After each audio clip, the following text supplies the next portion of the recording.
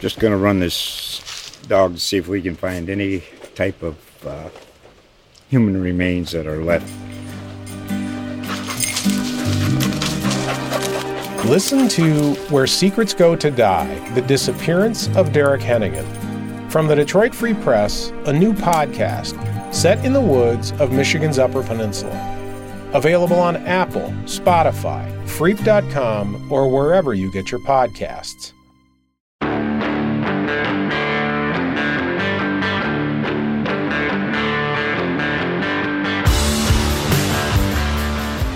Hello and welcome to the Colts Cover-2 Podcast. I am Joel A. Erickson, joined as always by Nate Atkins. We are a week away from the draft. And Jim Bob Cooter told us yesterday that he had been asked 74 times who the Colts were going to draft this year. What's your number, Nate? What's your personal number of times you've been asked who are the Colts going to draft, or some variation of that? So who are the Colts leaning towards? What are you hearing about the Colts draft?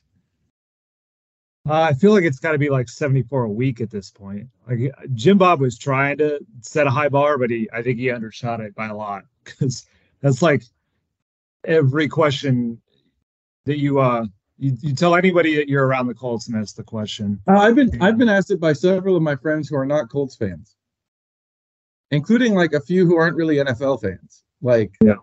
I think my number is probably like 500, somewhere around 520, 530. Because like you'd be like, well, I mean, come on, like there's only 365 days in the year. Yeah, like I was at the owners' meetings and talked to like 30 NFL writers in one day, and they all asked the same question. That's what the combine was. And like I do the mailbag, and I'm putting one together now, and like I realize I just ask what's on people's minds. You almost have to put a rule at this point where you said, and don't just ask me who they're drafting. It's like 6 out of every 10 questions, even for a mailbag of people who are pretty plugged in, is who they drafted, and all we can say is I don't know. Yeah, well, and part of the reason we can only say I don't know is that there is some uncertainty left up with what's going to go in front of them. I mean, a lot of it depends on, do you believe everything that people are saying about the Texans and Bryce Young and what will happen if they don't get Bryce Young? Do you believe 100% that the Panthers have made their decision? It sure seems like that, especially with Bryce Young canceling all of his visits. But yeah, it does feel like it feels like there's a bit of an unknown. Like when we asked Shane Steichen, somebody, actually wasn't us, it was another reporter from like Nationally or something at the owners' meetings, asked Shane Steichen some version of the same question that Jim Bob Cooter got, which was, who are you guys drafting? Or how many times have you been asked? And he said, he was kind of joking, and he said, it's funny, I get asked that question all the time, and it's like, I don't know. I might know like 2 minutes before the pick, because we're not picking first. I think the Colts probably have an idea of what's going to happen. We're going to find out from we're not going to find out from Ballard. His pre-draft press conference is typically there's always a nugget in there, but he usually that ends up telling you where he's going to go. But it usually sounds like a joke, so you don't realize it until later. The hard part is that they don't pick first, and there are teams that could trade in front of them. The Texans could trade out.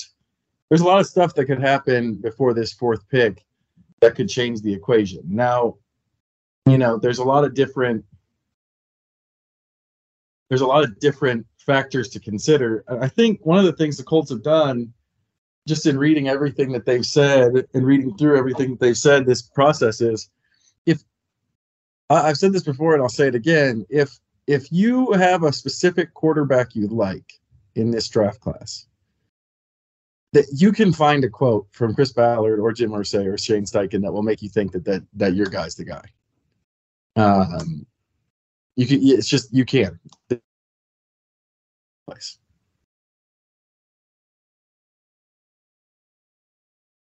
Yeah, for sure. It's Yeah, and that's the thing too, is that I mean, right now they're finalizing their draft board at all positions. I'm sure they have an idea of where they'd like to go, but like you asked, like how many times we've been asked who they're taking. This has gone on so long that like just as of like a week or two ago, I would tell people like I don't think the Colts know the answer to that because that's what this process was supposed to bear out. They just recently met with quarterbacks in terms of they did some of the private workouts with them in their home area, and then they had them in for visits. And I know the Colts put a lot on that stuff. They didn't go to the pro days, so they put a lot on both the workout and just that feel in the building. They've always been very big on the person they're going to invest in, just sort of like mapping out and predicting what this is going to look like on a day-to-day basis. Until those steps happened, there was no real way to know. So I know there's people that have been firmly in one camp or the other for a long time. There's people who think that all along it's been Anthony Richardson, or all along it's been Will Levis, or maybe all along they want CJ Stroud, but we don't know if he's going to be there. I don't think it's ever really been that set. If it was, they, I think, would have been more interested in moving up to number one if you ever actually had that conviction. But everything that they've laid out for us is that there wasn't that conviction on one player and that this process had to bear it out. Yeah, absolutely. We'll debate for a long time, I'm sure. Well, if the pick goes badly, we'll debate for a long time if they should have moved up. Unless all of these quarterbacks end up being terrible in the NFL. I don't think that's true. But the flip side of it is that it's also highly likely that not all of these quarterbacks are going to be successful in the NFL. And that would be the case, I think, that's the case with most quarterback draft classes. Well, our editor, Nat Newell, was doing the math. We were looking into it just in terms of quarterbacks drafted in the first round. What's the hit rate between, bust, kind of average, and then, a guy who really, really hit. And whether we broke it down by top 6 picks in the draft or just first round, it was right around like there's a 1/3 chance that the guy you pick is going to be a real difference maker type of quarterback, like not a guy you're just looking to replace soon. So that means 2/3 are guys that are not usually the way it's panned out, not going to be the answer or a long-term answer. So the odds of them all working out is not high at all. At the same time, though, it's a pretty well-regarded quarterback class. It has been all along, and the odds are there's probably one of these guys is going to end up being one of the better quarterbacks in the NFL, maybe a top 5 guy, even though that's a super high bar. And that's so you're playing odds with all of it. And that's kind of what the conversation ends up coming down to with, like, if they end up deciding between Anthony Richardson and Will Levis, it's a lot of talk about the balance between floor versus ceiling, readiness versus what a guy can later become, and then just the probability that they're actually going to be that thing that they could be, and how risky you want to be on. Do you want to risk it all on a low probability outcome when the top of that outcome could be the best player in the NFL? This is like the constant conversation that they've had to have. All teams looking at quarterbacks have had to have in this process, because there is no crystal ball here. There never is, and that's why there's more quarterbacks who end up busting than end up being stars in the league. Yeah, it's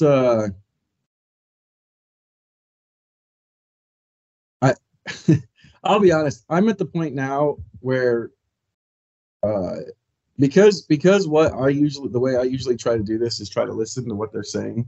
But as fans of this podcast or listeners of this podcast know, I also am unable to get out of my own way when it comes to having strong takes. I can always find the weakness in the take. I don't have a good answer for who I think they're going to take. There's a part of me that leans toward.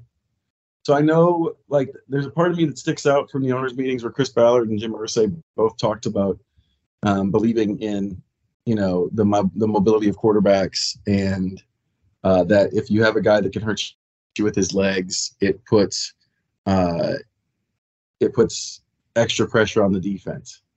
And that would seem to point towards Richardson. But there's other parts of that there's other parts of stuff they've said that I can think of or come up with that would take me off of that. And so that's kind of the case with all of them. Like I said, they've done a good job of trying to obscure their intentions and not get themselves locked into any one thing. Yeah, and I think it's not just a matter of kind of keeping the public from knowing that. They really want to be open-minded with this, the same way they were with the head coach search when they had 14 candidates and we thought they were going to go to a third round. Like, that was intentionally very broad. And, like Chris Ballard described that coaching search as don't start with an end in mind. I think he's taking the same route here.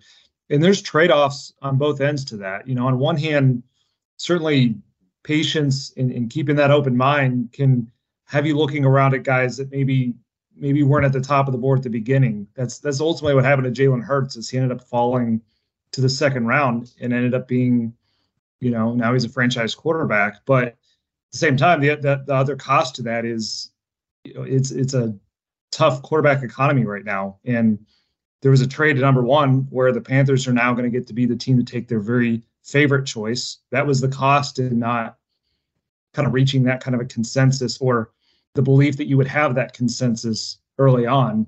Just two different routes. We talked about it too. Like, the Panthers have taken such a different approach to that, where they really believe like they would eventually get to a point where there's one guy that was worth the choice, and it didn't really matter that much what they had to give up, and they would overcome it with spending on free agents and everything else. But it was all about kind of that one position and getting the very best guy they could get. Whereas, the Colts have taken a very different approach, which is open-mindedness to the idea that maybe there's multiple guys here who can work.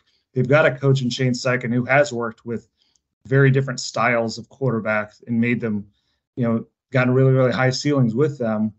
But it kind of makes it, that open, at some point you have to strike the balance between being open-minded and patient with finally settling on something. And that can matter if, they're at a point where they're deciding whether to trade up to number 3 or not, that to be able to do that.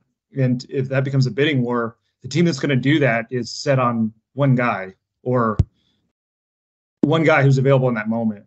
And so it'll just be interesting to see if the Colts, do they ever get quite to that point? Is there a moment where it all kind of turns a corner and they're in on one guy? Or is this all open-minded and maybe they believe that there's multiple guys who can work? That's just been hard to figure out which quarterback I think they would take. I go back and forth by the day on whether it's Anthony Richardson or Will Levis, because I think different things they say that they value kind of points you in both of those directions, while understanding that neither one guy has everything that they're saying they want right now. There's a projection for both. So it's been one of the harder drafts to cover from that standpoint.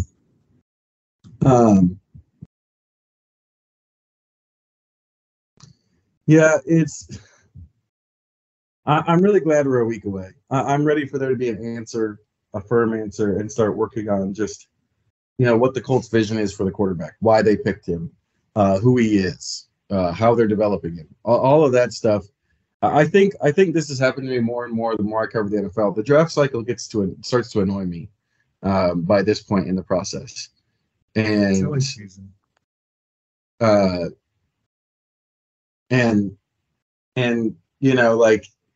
especially with everyone, all the GMs are doing their press conferences. We're taping this on Thursday. Chris Ballard is supposed to happen on Friday.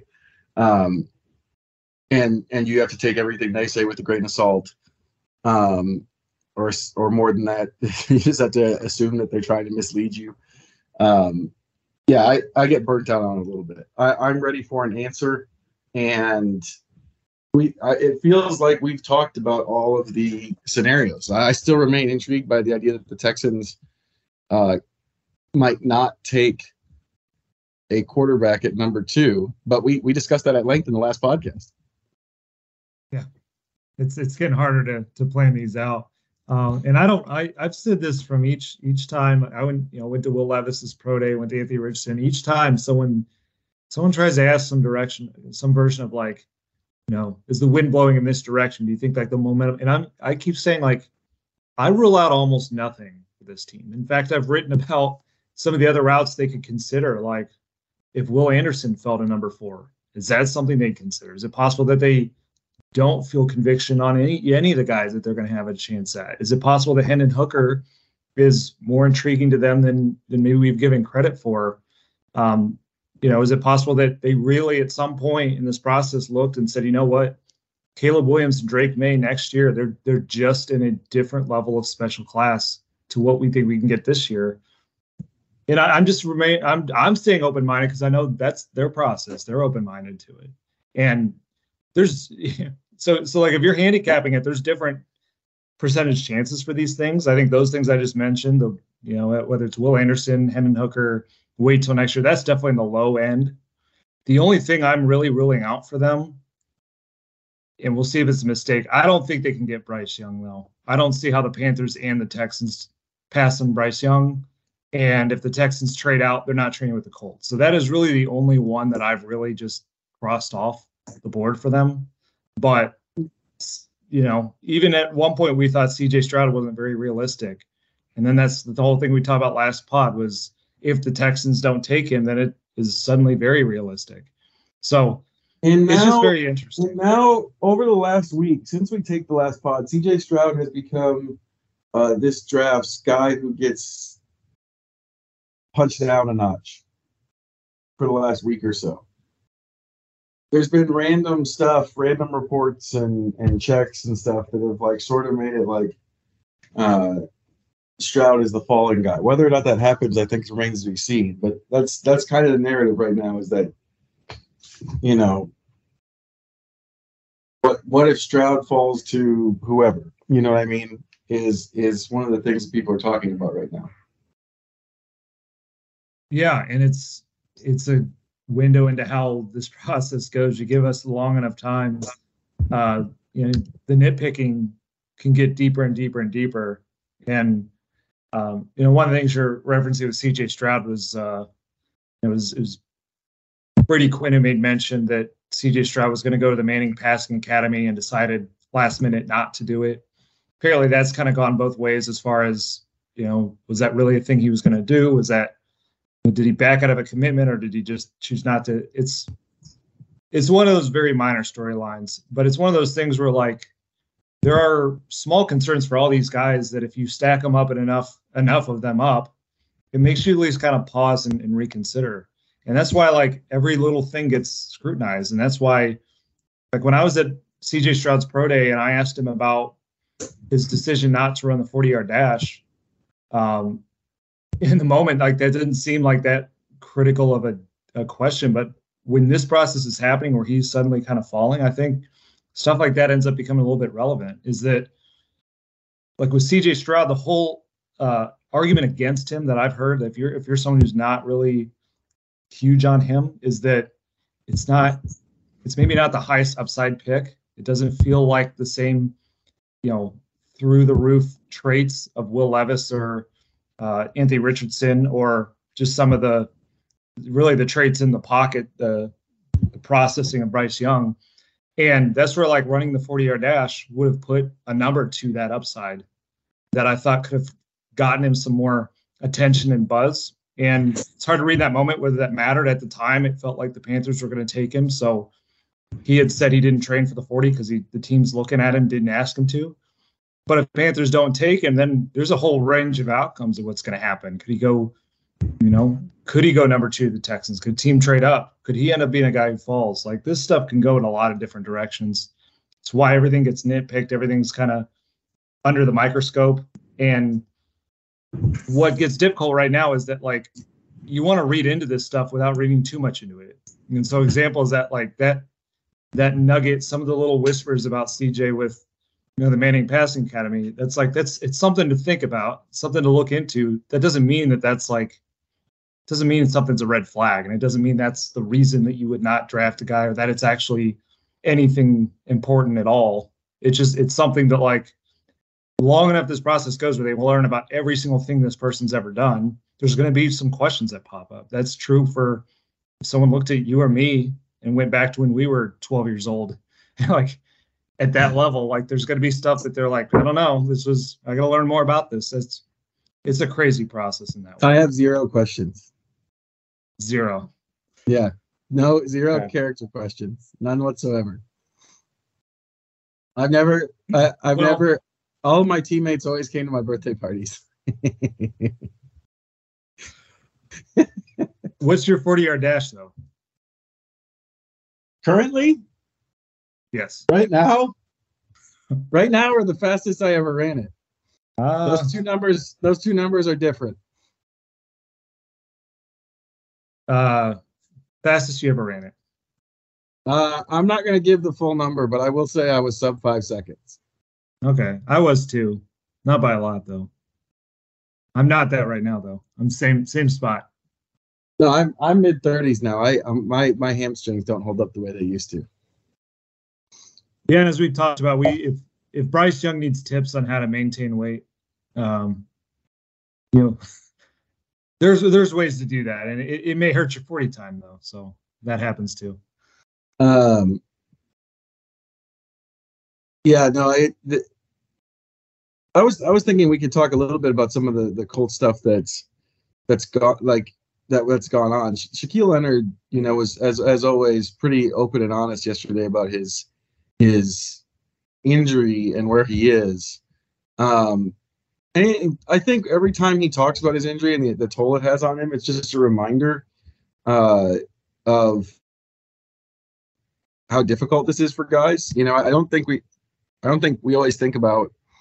I use the royal we there, but the thing with fans is, or media or whatever, is I don't think we always keep in mind that these guys' careers are very short, and that this thing that they're very good at and that everybody wants to do is gone by the time they're in their mid-20s, or at the very, very latest, their early 30s.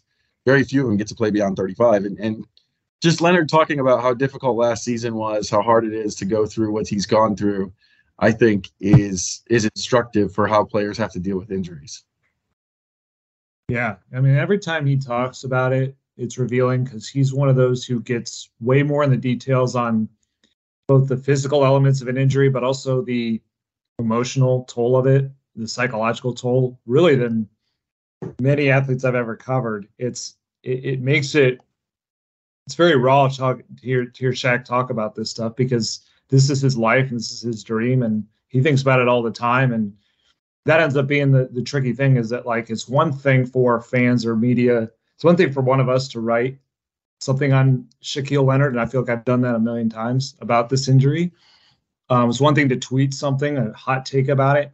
Something else to live it like every single day and have your family's generational wealth tied to that and futures tied to that. So it was just interesting for him to lay out the dilemma he was in last year, where we kind of knew it at the time, but he really could have put it in perspective of, like, the season starting up, and there's this pressure for him, he felt this pressure to be that guy.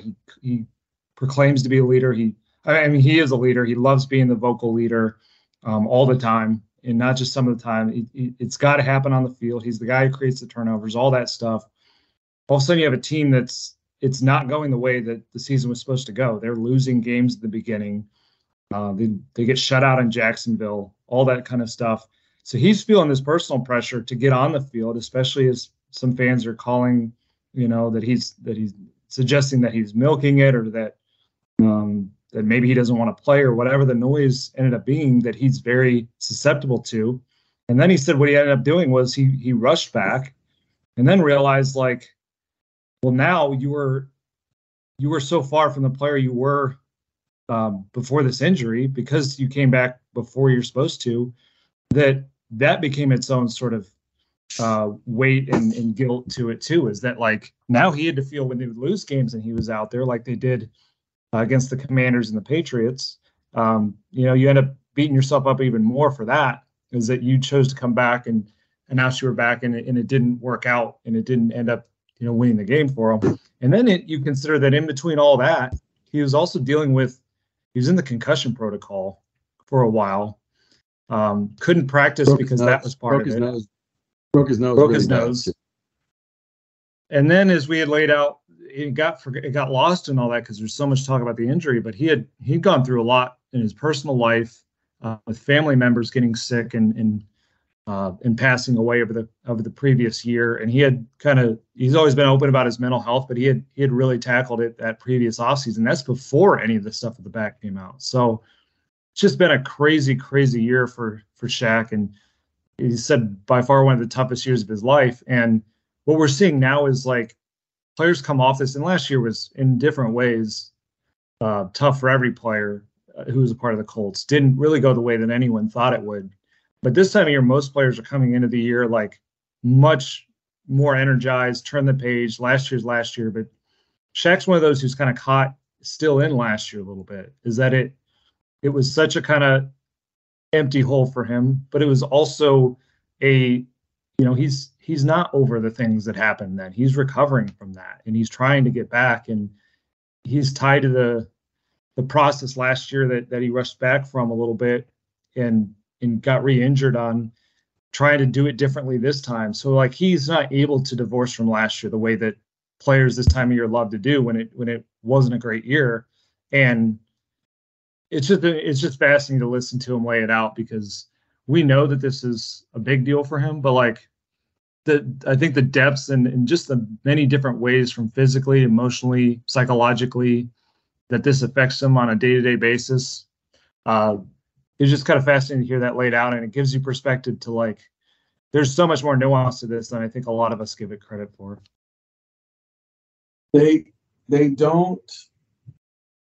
You don't get the same sort of openness from Jonathan Taylor. Taylor likes to play all that stuff close to the vest a little bit more. Yep. We know he's not. We know he's not fully cleared to do everything yet after he had that surgery. He said the surgery was successful. I mean, everyone says that. He did look like he was moving well. That's one of the things about a leg injury, that you can tell how they move walking into the interview. So he did look like he was moving well in that.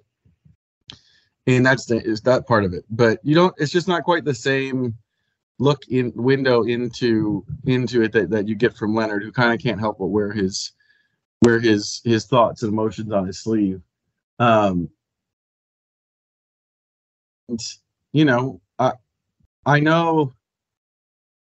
know that people are like, well, these guys feel good. Of course that's what they're going to say.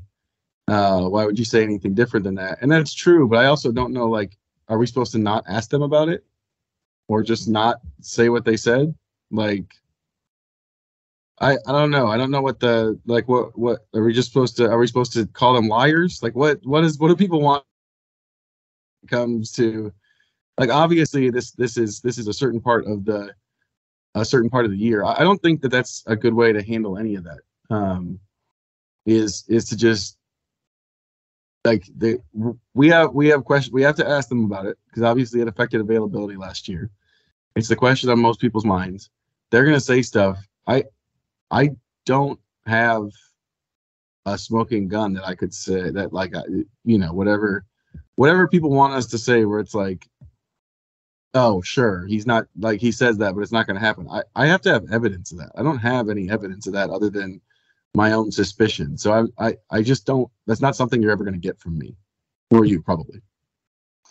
Yeah, for sure. And to me, like, everything is just a moment in time. So, like, we went through this last year with Paris Campbell, where every time that we talk to him and get an update on his rehab and his goals and all this, yeah, it was the same thing. He was looking toward having a big year and felt good in those moments. And a lot of cynical replies to that about, of course he's saying that. And we but it's like, we're just telling you where it is right now. Like we mentioned in when he was in training camp, moving very, very well out there, and looked like he kind of was building a rapport with Matt Ryan. And like, all of that was to say, like, of course a guy can get injured at any moment here, but also what could happen is, what if he plays all 17 games? Like, there's different ways this can go. And I'm just interested in laying out kind of the full picture of take it through the entire year.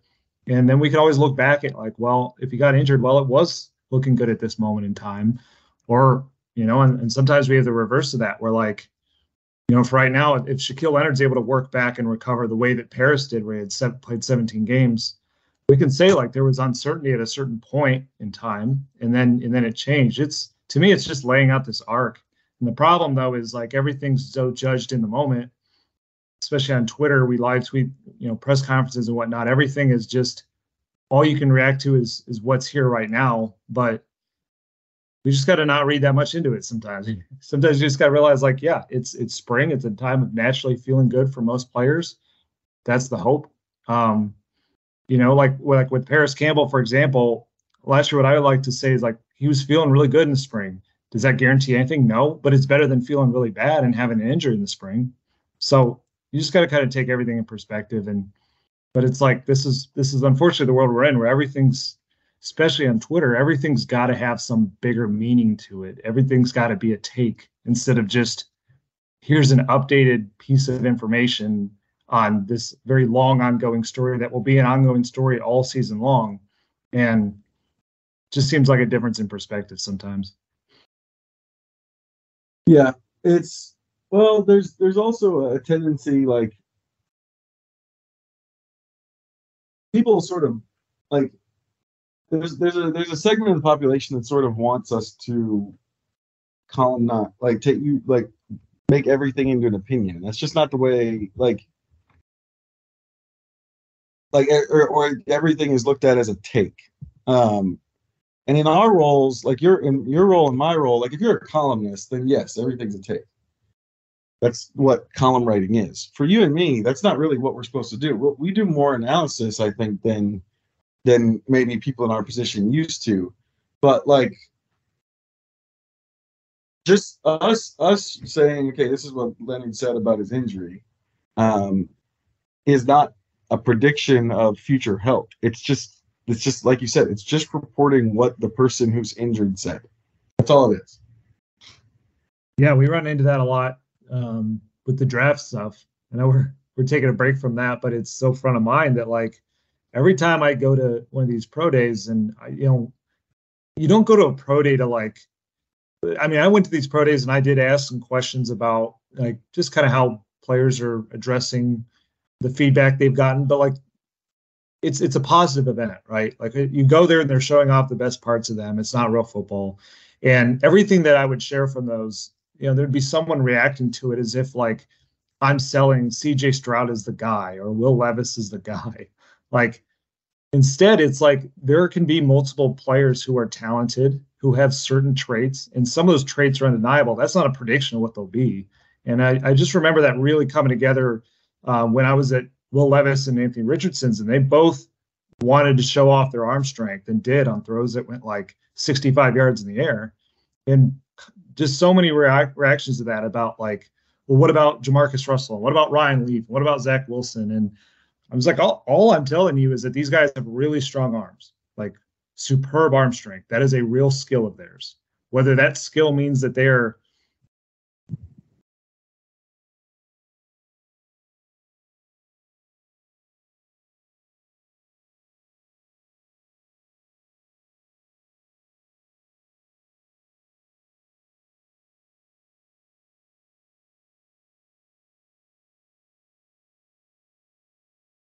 You're back.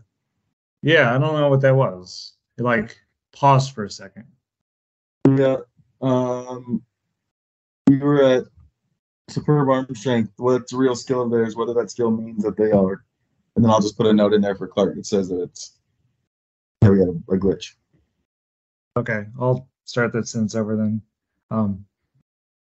Yeah, it's just watching these moments and taking away from it. Like, there are certain undeniable skills that players have, whether you like that player or not. Like, Anthony Richardson and Will Levis have really strong arms.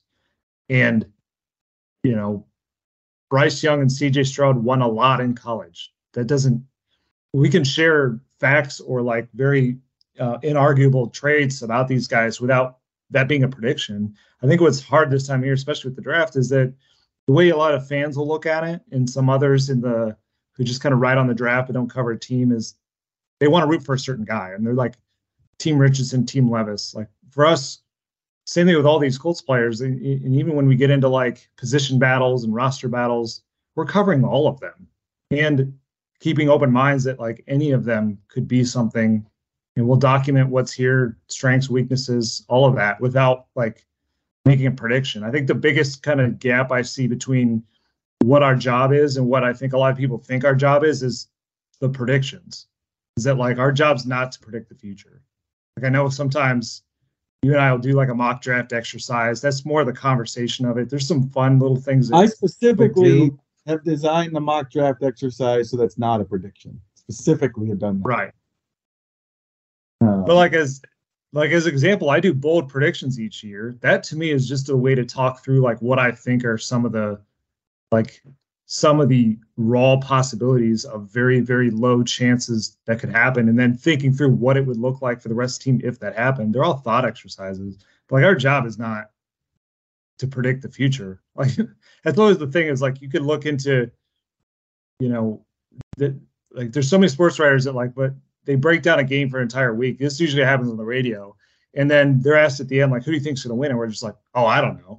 Like that's like barely on the radar. I'm just waiting to see who does win. Like I like to say, we write about the past. We don't write about the future. But I don't think it's always seen that way. And, that's like the thing I care about the least in this field is getting predictions right. So you can go ahead and throw my wrong ones at me because that's fine. Well, the other hard part is like in terms of having a guy in the draft. Like we joke about having a guy in the draft or whatever, but like in reality, you can't look at it that way because at least in our role, because if the Colts are going to make a pick and then that person has to have a fair shake. Whoever that pick is has to have a fair shake, regardless of what your impressions were before the start of the draft. And so you, in a lot of ways, it's best to not necessarily have a hard and fast target that you like in the draft, to the point that it gets to like, on Twitter where everyone is saying, every time if you mention a quarterback, I know you had to deal with this more than I did because you went to the pro days, but I can't believe you'd write on this guy. He's no good. There's no way he's ever going to be good. Like you can't have that in your brain. Because sometimes guys that you don't think are going to be good end up being really good, sometimes it just changes. There's stuff you don't know when you get there. Like a good example is the Colts safety situation last year with their rookie safeties. During training camp, we all wrote a lot about Nick Cross, and there was a reason for that. The coaching staff was in on Nick Cross's abilities. I'm writing about this today, so that's why it's top of mind. And they were in on his abilities enough that he started the first game and the second game. Like they tried to give him a chance. What they didn't know was that he wasn't going to he was going to be thinking too much once they got to the season. He was going against actual offenses. And so he fell off. His playing time fell off. And then the thing that we found out that we weren't writing about in training camp was Rodney Thomas took to it like a sponge right away and had a great rookie season as a 7th-round pick. I don't think there's any way you could have predicted any of that going forward based on like traits. Like Nick Cross has all of the athletic traits. There's just stuff that he hadn't learned yet. And we'll find out going forward this year. He said they want him to take a big step. Will he? We'll find out. But there's parts of it that you can look at it and think what's going to happen. And a lot of times we're reporting what the coaches say. The coaches were the coaches were high on Nick Cross last training camp, high enough that he started the first game. And then when the information comes along that's not the right idea, then you end up changing it. Yeah, that's a good example. And the one I think's probably most front and center from last season was Matt Ryan and what that was going to end up looking like. And this time last year, every single player you could possibly ask about Matt Ryan was over the moon about it. And it was like when it didn't work out, when he didn't play super well, the offense wasn't good, when he got hurt, all this stuff, like there were people bringing up like, oh, but you said this in the spring and the summer. Like in the moment, if everyone's raving about Matt Ryan, like it is not our role to be like, don't listen to these guys.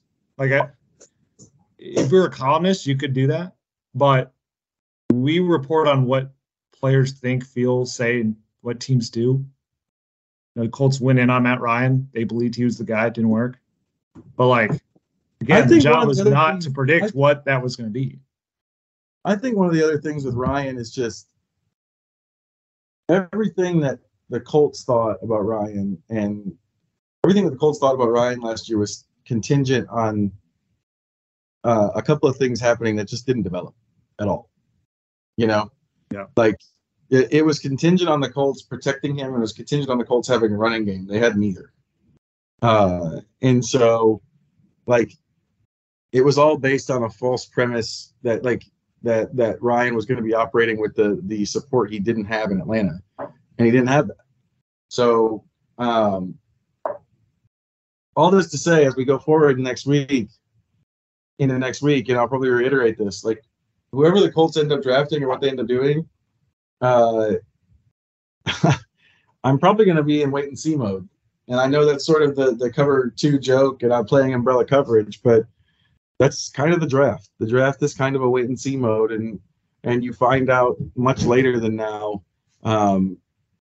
if it's the right pick, if it's the wrong pick. That's going to be true of the quarterback position barring either a rookie of the year Justin Herbert type of season or this was an utter and complete disaster Josh Rosen type of season. That's probably going to be true of the quarterback after the first year too.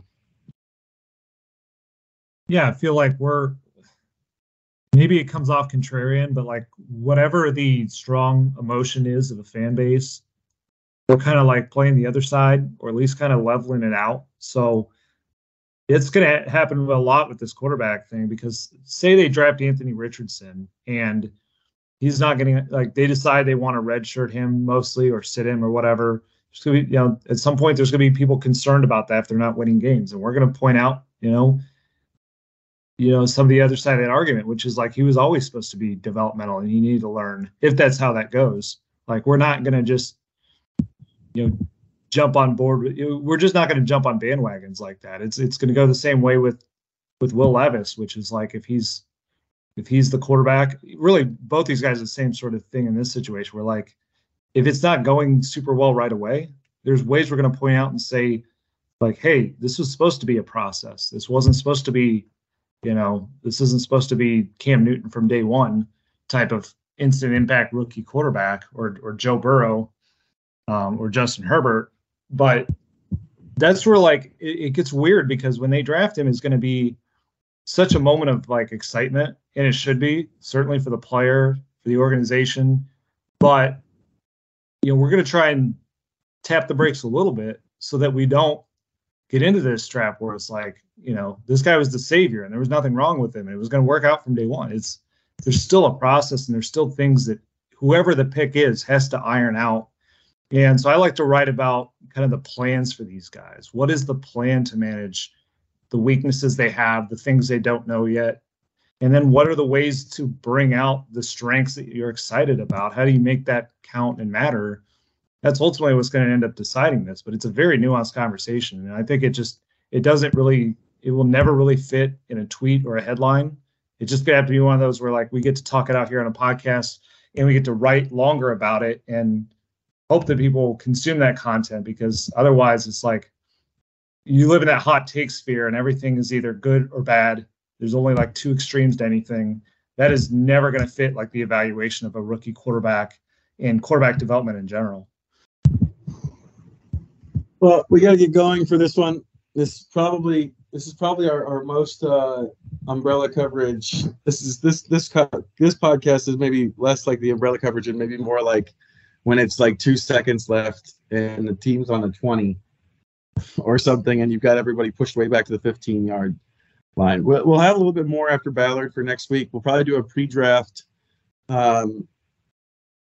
podcast. We'll see about a post-draft podcast. Some of that depends on time and how things work next week. But with Ballard talking on Friday, we'll have a significant amount more to kind of go through as the draft gets here. And hey, if you're listening to this, it's less than a week away. All of the talk is almost over. There will be an actual quarterback. Well, I say that there should be an actual quarterback to start thinking about the development of by the end of next week. For the Colts Cover-2 Podcast, I'm Joel Erickson. This has been Nate Atkins.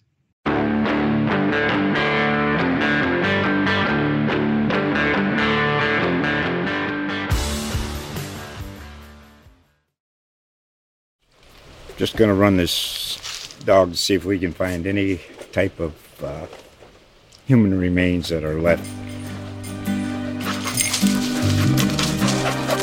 Listen to Where Secrets Go to Die, The Disappearance of Derek Hennigan.